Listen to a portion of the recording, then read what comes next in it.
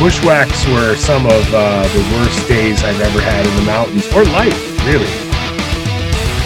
I tell people all the time, never underestimate the Catskills. You can't underestimate them. Why the Catskills is such a great place for trout. It was really the development of New York State. Catskills were responsible. Now you're listening to Inside the Line, the Catskills.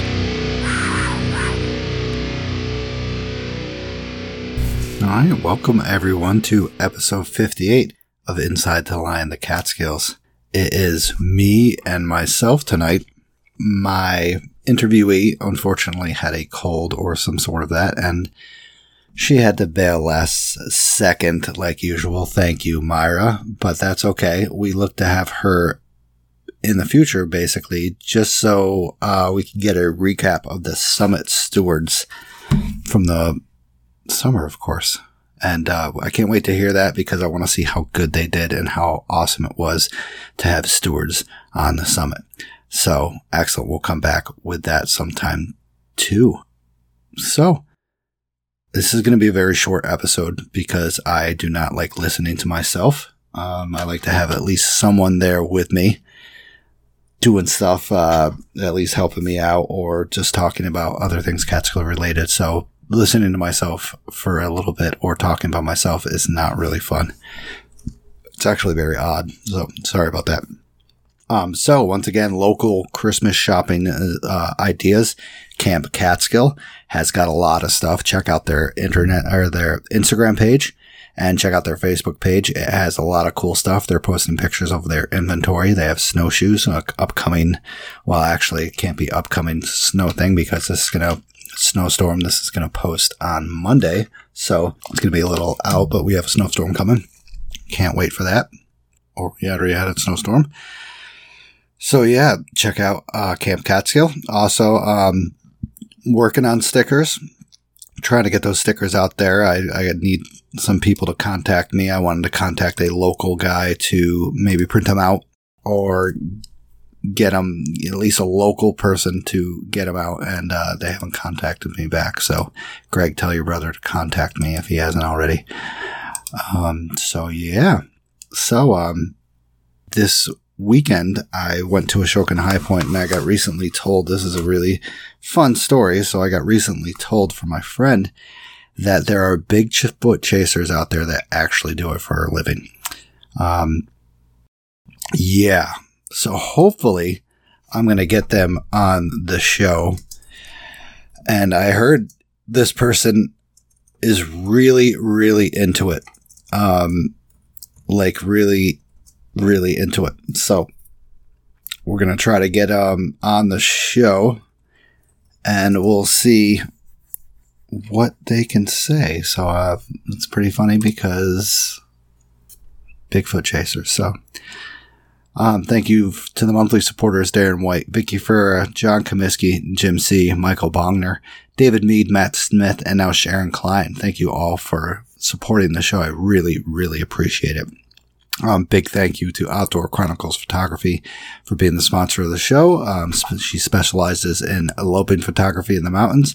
Licensed guide. Her photos are great. Check out her Instagram and Facebook page for ideas of maybe what you could do for eloping or maybe an anniversary picture, or maybe you just want pictures with your significant other or your dog. I suggest dogs is a really good idea. She could probably do that. Molly, thank you very much for supporting the show. Also, coffees. My God, everybody went crazy with coffees this week. I thank you very greatly. Scott Merrill with a coffee saying that he loves the show. Thank you, Scott, so much.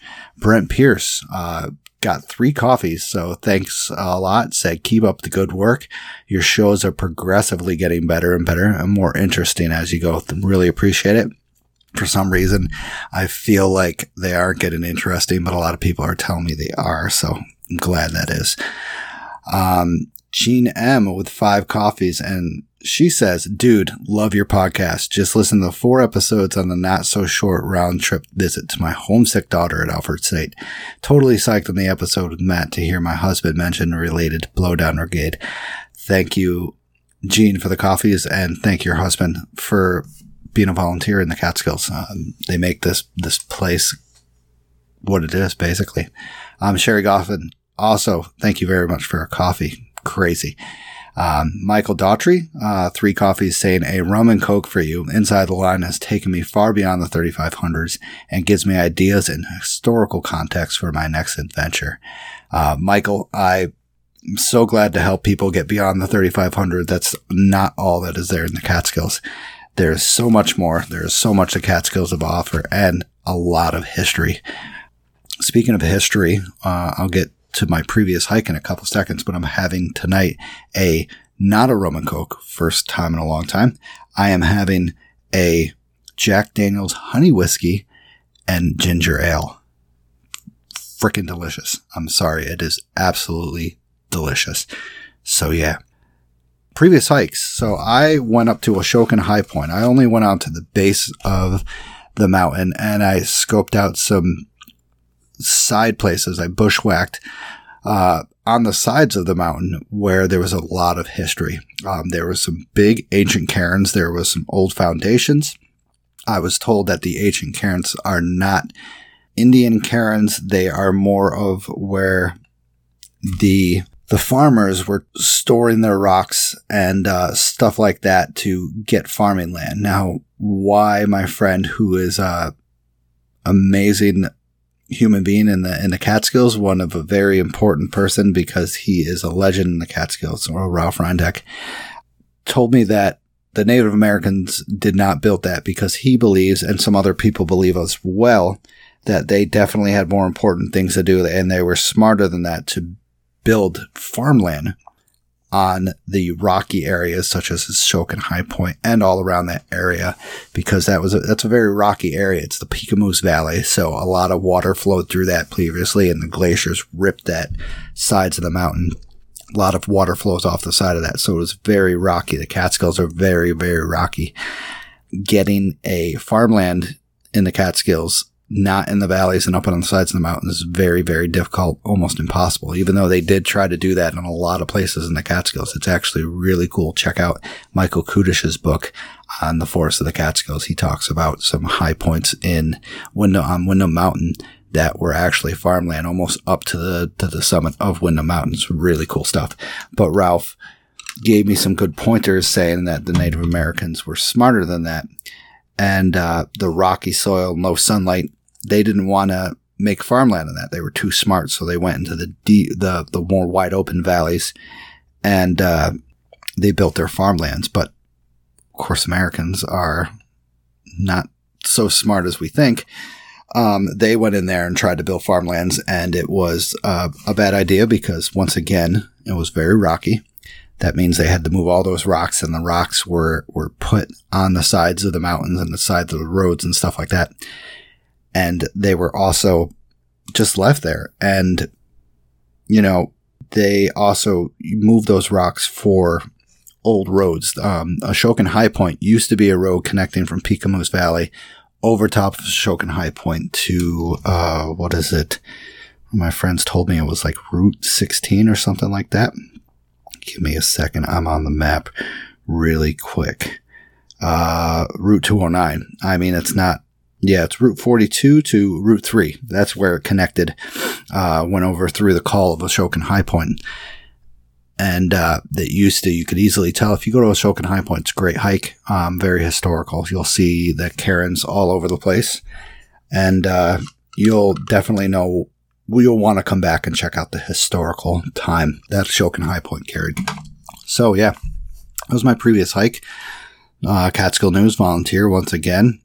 All volunteers, you should also, if you've been a volunteer in the previous year, go to Camp Catskill in Tannersville for your free New York, New Jersey Trail Conference hat. I posted this a little while back, a couple weeks back. Awesome hat, beautiful hat. I can't wait to get it. I'm very excited. I got to get down to Tannersville. I got to get hiking. The storm is going to be hitting Saturday, which is the previous Saturday. And it's going to be a nice time. Time to bring out your snowshoes. Still keep those spikes with you, but keep your spikes with you and bring your snowshoes. It's going to be a great time. It's going to be 8 to 12 inches is what I heard where I live, and then maybe 6 to 12 inches down in the Catskills. So it's going to be nice. So yeah, Catskill Mountain history time. Let's do it. So tonight I did this last second. As always, I was thinking about the bald eagles in the Catskills and New York State. During a time of when I was a kid back in the 1980s, I remember that bald eagles were almost on the verge of extinction, and you could barely spot one in and around New York State. And right near where I lived in the Sydney Dam, there used to be a bald eagle's nest, and it was a major tourist destination because the bald eagles were near extinct, so everybody went there. So what I did was pulled up DEC talking about the bald eagle restoration progress, which I'm trying to get a hold of them to have somebody talk about it, because it's a fascinating time in the history of New York State and in the Catskills, because these beautiful birds were almost on the verge of extinction, and this project brought them back, and now they are massively thriving. I got a bald eagle nest a quarter of a mile from my house in the middle of the city, which is absolutely fascinating. And they keep coming back. They keep kicking ass, which is great. So, bald eagle restoration project in New York from 1976 to 1989. Now let's flash back to 1976. One pair of bald eagles still nest in New York, but they were no young birds. In fact, year after year, eggs are laid in the nest, but they collapse during incubation. Their shells thinned by the DDT and their parents' birds' bodies. And at the same time, people who want watersides home and vacations are moving into once remote sites that eagles need for nesting and wintering. Extinction of the majestic raptors seems inevitable, though DDT is now banned and their 3-year federal endangered species law prohibits killing or injuring a bald eagle. How will the species recover if the eagles can't produce their young? Now, enter a team of dedicated biologists in New York's environmental agency with one idea. Perhaps if juvenile bald eagles from other states are released in New York, they will return here to breed just as they would if they hatched in New York. So, there are more questions than answers. Will the remaining pair of bald eagles, will the remaining eagle pair rear a young bird that they do not hatch? Can the young eagles learn to hunt without example of eagle parents? If we started feeding the eaglets, will they keep their wild instincts and survive the 5 years until they can breed? Will the eagles return to the place they first fly, even though they were hatched somewhere else? And does the New York still have DDT-free habitat where eagles can breed successfully? So, let's move on to maybe how the bald eagles return. The DET obtained resources from an unprecedented project that would answer these 3 questions and restore the bald eagles to New York. The results have exceeded even the most optimistic expectations today. Today, more than 80 bald eagle pairs breed successfully in the state, and several hundred of the birds winter here. In 1989, New York's bald eagle restoration program put itself out of business by achieving its goal of 10 bald eagle pairs breeding in the state. The program used 2 techniques: release of the young non-native eagles through hacking, which is hand-rearing to independence, and manipulation of the state's only remaining native pair to foster the young. So, remote video observation, New York's only surviving bald eagle pair, showed that the birds were carrying out all the functions of nesting, but their eggs broke before they could hatch. Since it appeared that this pair would be good for parents, DEC Bald Eagle Program personnel devised a plan to give them a chance. Within 2 weeks of the birds settling into incubation, a biologist climbed into the nest, removed any egg present, and inserted a plaster dummy egg. The adult birds incubated the artificial egg as their own for the next 2 to 4 weeks. Meanwhile, project personnel obtained a bald eagle chick from a captive breeding facility, brought it to New York, and transplanted it into the nest. For 3 years, the pair accepted, cared for, and fledged captive bred chicks. After the male of the original pair died, the female mated with a hacked bird. They returned to the nest site and fostered 5 more chicks, and since then hacked eagles has occupied the nests, continuing for territory breeding. Now, this is in the 80s once again. Now we go to large-scale hacking. Having proven that the bald eagles could be hacked successfully, the DEC program set a goal of using the technique to restore 10 nesting pairs to New York. The U.S. Fish and Wildlife Service approved a plan to obtain about 20 bald eagles per year from Alaska, where uncontaminated species of wilderness supported a thriving eagle population. The condominium-style hacking towers were constructed in promising New York habitats, providing rearing space for 175 birds over the next 9 years. Altogether, the Bald Eagle Restoration Program released 198 nesting eagles. As the hacked eagles returned to the nest in New York, monitoring and managing these nests and keeping track of the growing population of wintering eagles became a priority for the DEC's Bald Eagles program.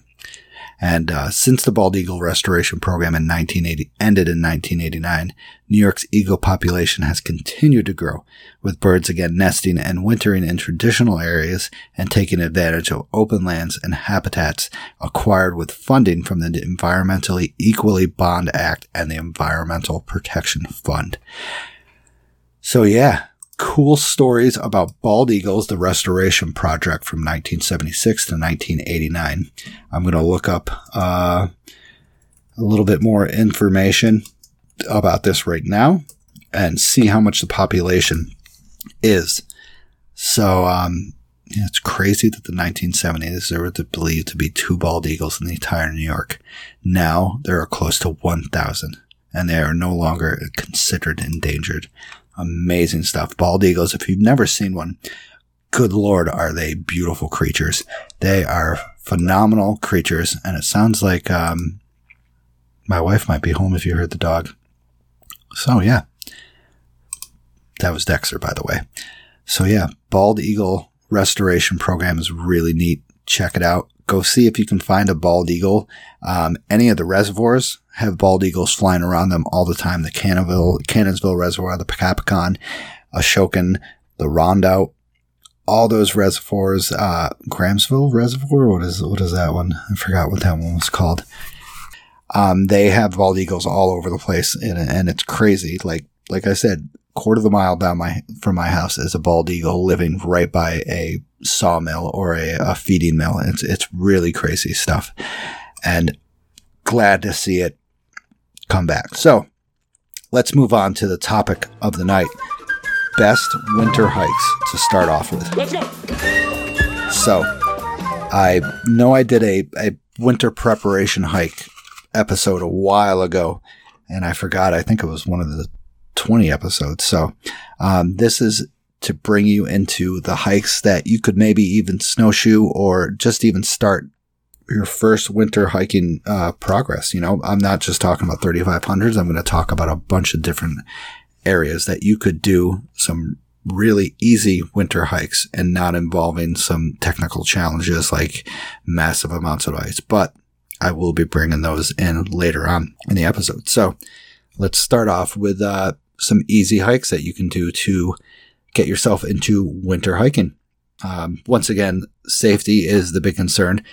Traction is needed, extra layers, food, water, shelter.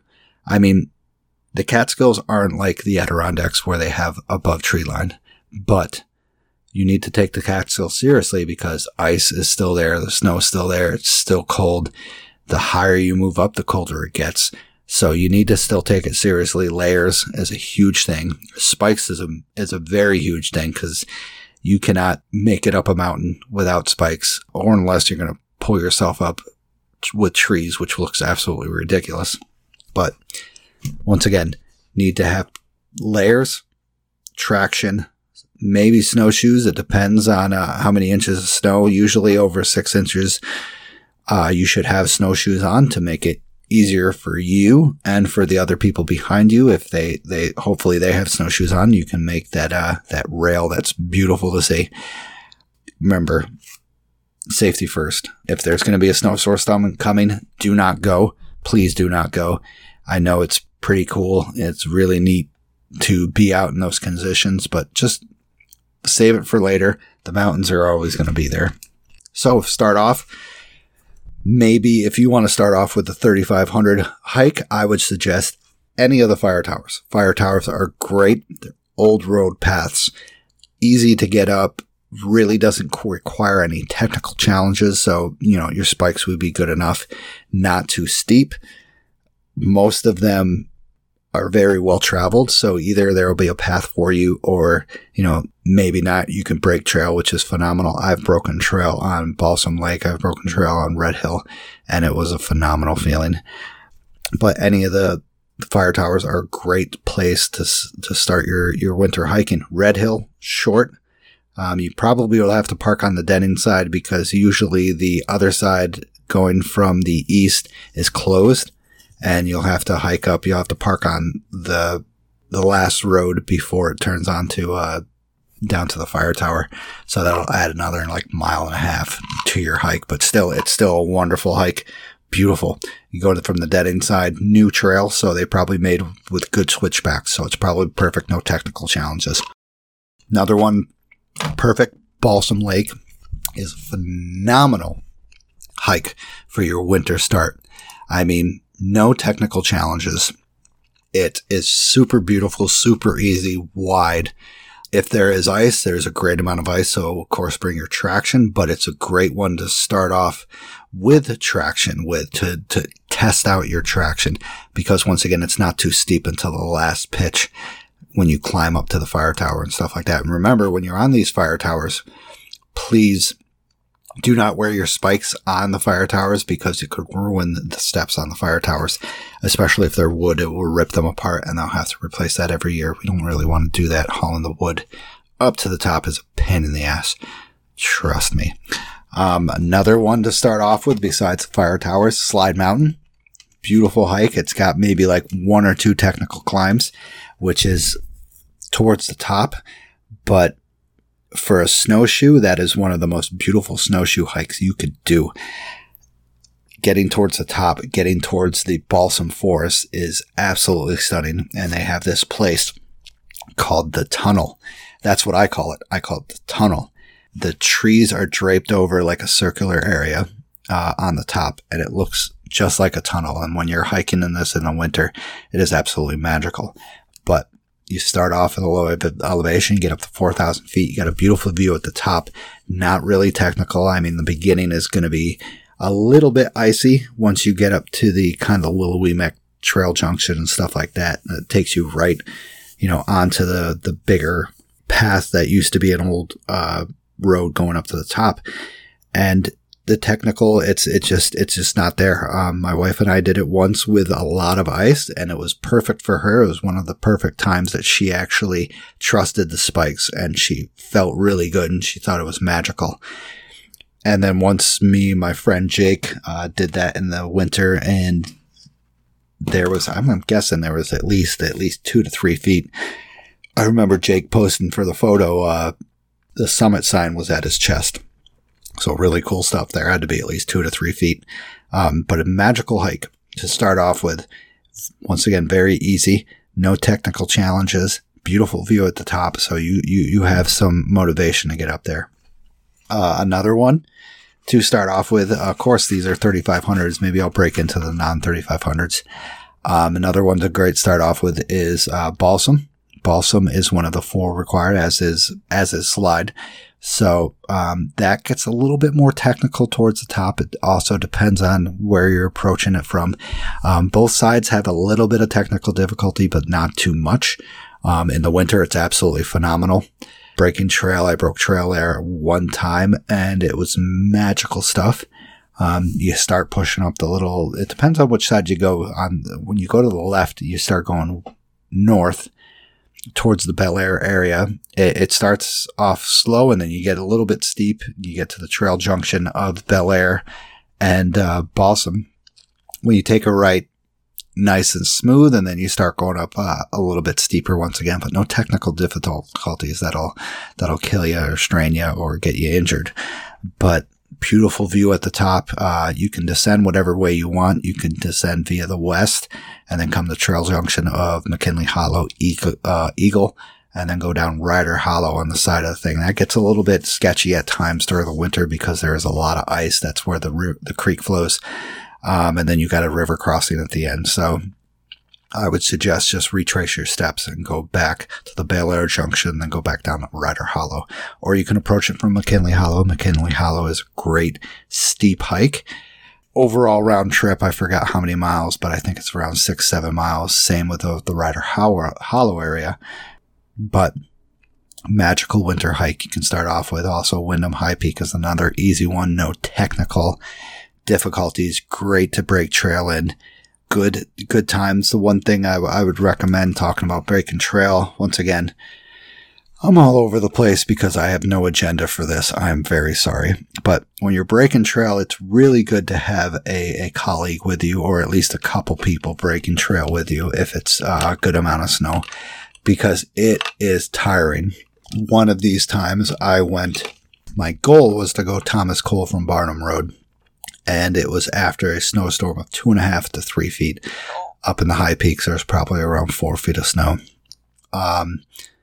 I broke trail and it was exhausting. So usually getting up to Camel's Hump, it would take me about an hour and a half. It took me 4.5 hours to get up there. I was breaking trail by myself the whole way up. Now, if there was 2 people, we probably could have cut that in half. Maybe 3 people. That would have been a fantastic time, but it was just me and myself, and it was exhausting. So if you're going to go break trail after a snowstorm, please take a colleague and stuff like that. Save yourself some energy because it is exhausting. So once again, Windham High Peak. I would approach it from Peck Road if it's plowed, and bring a shovel, because sometimes you might have to make your own parking area. But if it's plowed, if all these places are plowed, definitely approaching Windham High Peak from Peck Road is a great hike for introduction into the winter. Speaking of my wife, that was her first introduction to cold weather, winter hiking, and she loved it. It was very easy. A little bit of ice that was avoidable. You just hop over it. Please, when there's ice and you want to avoid it, don't walk off the trail. You're going to kill vegetation. Walk right through it, or put your damn spikes on, because once again, we don't want to kill the vegetation. We don't want to make trails wider. We don't want to make 3 different trails because people wanted to avoid ice. Get some hill sounds or some Katulas. You use the Katulas. They're a little bit thinner. They're a little bit shorter in spike length. So those dirt areas that you get once in a while, it's easier to walk over and it's easier to not wear them down. So what about some ones that are not 3,500 hikes that you could do in the winter?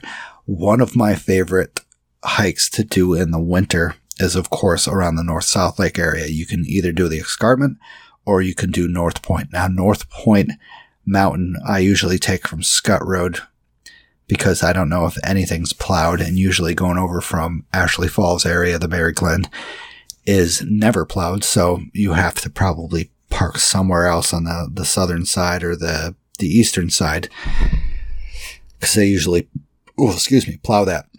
But going from Scott Road, nice flat walk, little elevation gain until you get to the junction of what I call Ledge Falls. I don't think it's called that, but and then you start gaining a little elevation, and it becomes a little bit technical towards the top. You get a lot of sketchy areas, and this is a great introduction hike to ice. Sometimes, one of the times I went up there, I had to avoid the ice and I had to bushwhack around it because it was very steep and very technical. It was only, I wouldn't say it's very steep. Let me rephrase that. It was a steep area with a lot of ice that made it even steeper because you couldn't grab onto things or have any handhold. So I had to bushwhack around it. And this was also with 2-3 feet of snow. But once again, nice slow gaining area. Gets technical towards the end. That's when you need your spikes. Please bring your spikes. Bring your spikes anywhere in the winter times and any time that stuff is freezing over. You can go around the escarpment. I wouldn't suggest going down to Catterskill Falls to the base unless you really know your shit with the winter hikes, because that is definitely a technical area, a very sketchy area that is scary, especially with all the steps freezing over. that gets to be very sketchy and very scary that you could actually, hurt yourself like they always do. Freaking everybody hurts herself at Catskill Falls for some reason, especially the tourists. So yeah, let's not get into that subject. So Escarpment Trail, North Point Mountain. Another one good is Huckleberry Point. I would not suggest going over the ledges. I would suggest just staying near the ledge and stuff like that and check out the viewpoint. But Huckleberry Point has some good elevation gain in the beginning. Nice flat walk from the trail junction of the Catskill High Peak area. When you take a right, brings you to a beautiful thing. You might have a stream crossing or two, so it might get a little wet. Once again, waterproof boots and an extra pair of socks is always good to carry. Now, if you want to get definitely a little bit more technical, like you want to bring your hill sounds or do some steep stuff, there are a lot of different hikes that you could do to get you a little bit more confident on your winter hiking. So Panther Mountain is one of the first I suggest. You're going to have to do that if you want to get in the 3500 Club, and that's probably that and Blackhead are the more tougher challenges of the 3500 Club requirements of the winter hikes. Panther Mountain, everybody underestimates Panther Mountain. The beginning of the hike up to Giant Ledge is very wet and very icy. And a lot of people underestimate that because, it's a little bit steeper. You gain 1,200 feet up to Giant Ledge, and then you only have another 600 feet going up to Panther Mountain. So it gets very technical. So the spikes are very good. The hill sounds are very, very good on that hike. Snowshoeing is fantastic on that hike because it covers up all the frickin' rocks that you have to go to Giant Ledge and makes it the smoothest damn hike you ever did. And you get the views of Giant Ledge, the awesome view at the top of Panther Mountain. And then also you can try it from Fox Hollow. Fox Hollow is a fantastic hike that, it's a lot longer. It's about 3 miles longer than the Panther Mountain hike from Giant Ledge trailhead, but it's a gradual gain, takes you 2 beautiful bumps that you can get some views once in a while when there's no leaves on the trees. And towards the end, it gets a little bit more technical and you get tiny little bit that has a technical spot. But it is a very, very beautiful and secluded hike. You will most likely not see very many people, if not any people, on the hike from Fox Hollow to Panther Mountain. If we go on to a little tiny bit more technical, I would say Blackhead is pretty technical, especially if you approach it from the east side, which the east side is notorious for its ice. It's notorious for its steepness. If you are just starting out or if you're not confident with your winter hikes, I would not suggest it going from the east side. I would suggest going up the west to Lockwood Gap and then approaching it. It's still steep and you will still need your spikes or your snowshoes with traction on the bottom, but it is nowhere near as icy as the east side of Blackhead Mountain because Blackhead on the east side receives very little sunlight and everything drains off of there because it's so steep and then it becomes an amazing crappy ice show. And towards the top, it gets very, very steep and very technical. I had the opportunity one time to go up there. It wasn't really after a snowstorm, but as after we got some snow, the ice was still present in the lower parts of the Blackhead. Towards the top, the snow was present.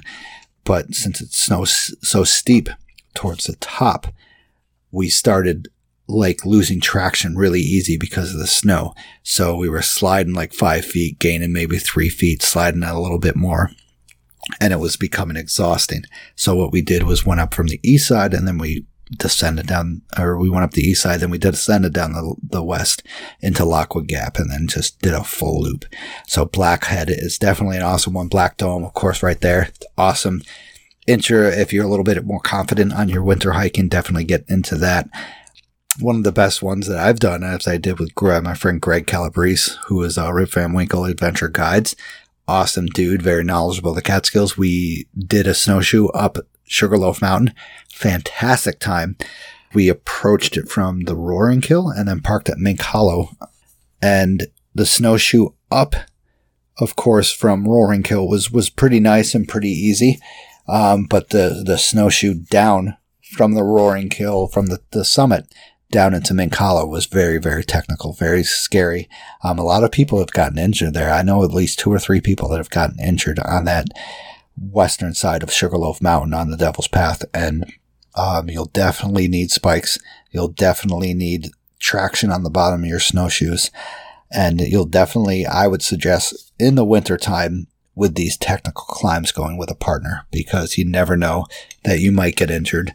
And of course, if you have a partner, the person can go get help and help you out on that extraction that you might need from the rangers or even for yourself. So I am going to rescue myself. By the way, if I ever get injured, I am never calling for search and rescue unless it's 100% like life-threatening. So check out those hikes for if you want to get a little bit more technical. Sugarloaf, Panther, Blackhead, Black Dome. They have a little bit steeper pitches in different areas that'll help you get a little bit more confident on your climbing skills with spikes and maybe crampons. I'll go into some of my experiences that I have with hiking in the winter. Once again, I did an awesome hike snowshoeing up with my friend Jake, who is a fellow search and rescue volunteer. He and I did Slide Mountain in the middle. I wouldn't say it's a snowstorm, but in the middle of a significant snowfall. And it was absolutely fantastic. Beautiful pictures. So much snow. The trees, the balsams were hanging down and draping down that basically you were scraping your heads on them when you were going up. And it was one of those magical times. No view, but that didn't matter. I had the presence of Jake, and Jake's always a good time. I always love hiking with Jake. So much to talk about. One of the best memories I have in the Catskills is when I'm up at the top with Jake and we're eating lunch. We're getting ready to go. We're leaving out, and he's like, let you know, Jake is the less tech savvy guy. He has a flip phone and he is younger than I am, but we're getting ready to leave. He's like, you want to take a selfie? And I was like, what? And he's just like, it's all about memories, right? And I was like, bam, hit my heart. I was like, oh my God, this guy is awesome. So took a selfie together at the summit. I loved it. I loved it so much. But that was a great hike. Snowshoe with Greg was a fantastic hike. We did that, summited Sugarloaf. Another one that was great is, I went up Hunter Mountain from Spruceton, broke trail all the way up to the top. It wasn't too technical. Luckily, I had my friend Travis with me, for breaking trail. But I did come down from that, and, we were sprinting down. You know, you get down these areas when you're in snowshoes and you get a little confident. So you get a little cocky. You run down because you have the significant amount of snowfall. But in this one particular area, I was sprinting down and I kind of tripped and I slid on the snow, and the snow was so fluffy enough that I scraped my knee and I ripped part of my skin off. Luckily, I did not do any significant damage, but when I came home later, I was bleeding pretty bad and we had to wrap that thing up. One of the more challenging and probably scariest moment of my hiking times was when I went solo up Plateau Mountain. I went up from the Mink Hollow area. Of course, I don't know why. I was just like, it's the shortest. You can summit. You can cross it off the list. I went up solo, and the previous week, me and my friend John, we all know John from previous episodes, he hates the winter and stuff like that. So we did Plateau Mountain, and it was his first time using snowshoes, and he loved it. He was absolutely loved it, but he had different snowshoes than me. I had traction on the bottom that would grip well with snow and ice. Sometimes your snowshoes don't have traction on the bottom. They don't have, they don't have crampons on the bottom and stuff like that. And it makes it really difficult to ascend the steeper areas. So John didn't have that, and, we were slipping down the mountain. So I decided to call it a quarter of the way up Plateau Mountain. But you know what? I give him kudos for doing really good. But the next week I decided to ascend it myself, and, it had gotten a little bit warmer and a lot of stuff had melted. So that means I wore my spikes and feeling confident going up, but towards the steeper areas, of course, we all know that the eastern side of Plateau Mountain is abnormously steep, insane. And I went up, I ascended with my spikes on, but I descended with my full on crampons. It was insane steep. that I was not confident that my spikes would grip well. So I used my full-on crampons for the first time ever. And I got to admit, I wasn't prepared for full-on crampons. So I was rookie, the way I was stepping wasn't right. It was catching on my pants. I ripped my pants like 3 or 4 times. My wife had to sew them. So if you have full-on crampons, you're not going to need them that much in the Catskills, unless you're going up, the steep southern side of a Catskill High Peak or some parts of the Devil's Path. But I would suggest maybe like walking in the snow or something in the backyard and getting used to them, because they seriously are a whole different world than Hill Sounds or the easy trail crampons or micro spikes. So definitely get used to that. But wow, what a crazy day that was. I was scared shitless on the way down. I took my sweet ass time, and luckily I made it out, and I was very scared. Check out my Instagram, because I have a video of me coming down the ice, and it looks like seriously an ice sheet, like a waterfall ice sheet. And this was from the trail junction all the way up to the top. So it was very, very insane. Once again, shortest route, might as well go up it. Nope. Bad idea. Another one, I said this before, is going up Thomas Cole. I broke trail. Beautiful bluebird day. 2.5 feet of snow, 4 feet at the top of Camel's Hump. And I was going to go to Thomas Cole, but I called it a day because I was exhausted. I wore myself out. I broke trail the whole way. And then I come back down. When I'm coming back down, there is, I'd done broke trail right up through the trail. When I come back down, there's a group of people, probably about 15 people, that are off trail with no snowshoes on. And they are having a horrible time. But, 15 people, that makes it probably pretty easy. But I was curious of why they were off trail and not on trail doing stuff. And one of the guys was asking me where Thomas Cole was, and I'm just like, in my mind, I'm just like, you gotta be kidding me. You gotta be freaking kidding me. And I said, well, the trail's right here. You still got another maybe like 1.5 miles, 2 miles to go. And I broke trail for you, so why are you guys off trail? They barely spoke English, and they just walked past me and said, okay. And I was like, all right, whatever. Yeah, another great time.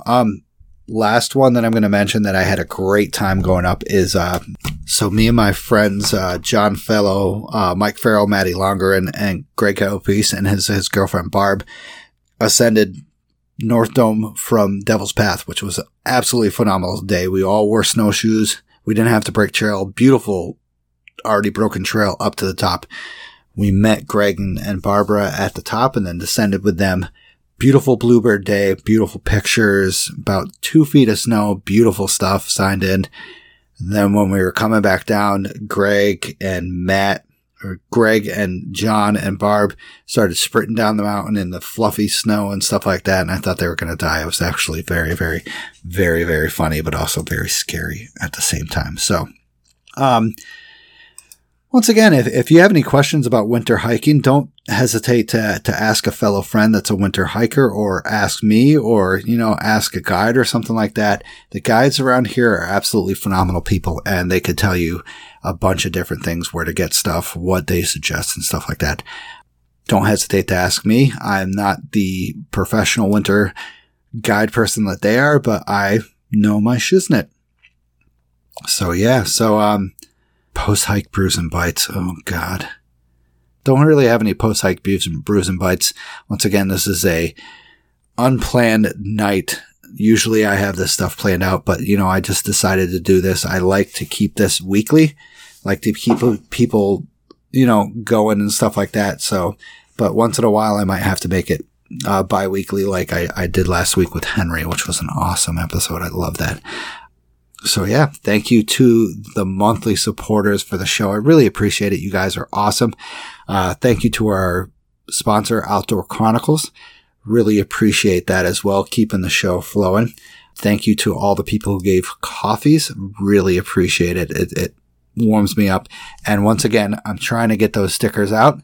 That guy hasn't contacted me yet. Actually, right now, I'm sending him a message to see if he can get it going. So right here, you can probably hear print off 100 or more stickers. I should probably put like a lot of money involved. So yeah, keep on the edge. If you want a sticker, send me your address through Instagram or Facebook, and I'll get back to you. Once again, thanks for listening to episode 58 of Inside the Line, the Catskills. Wicked.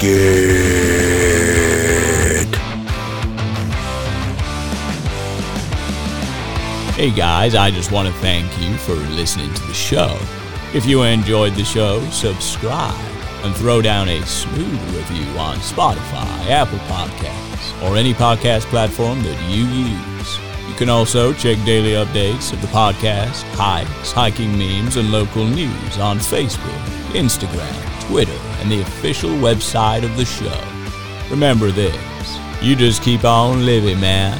LIVIN.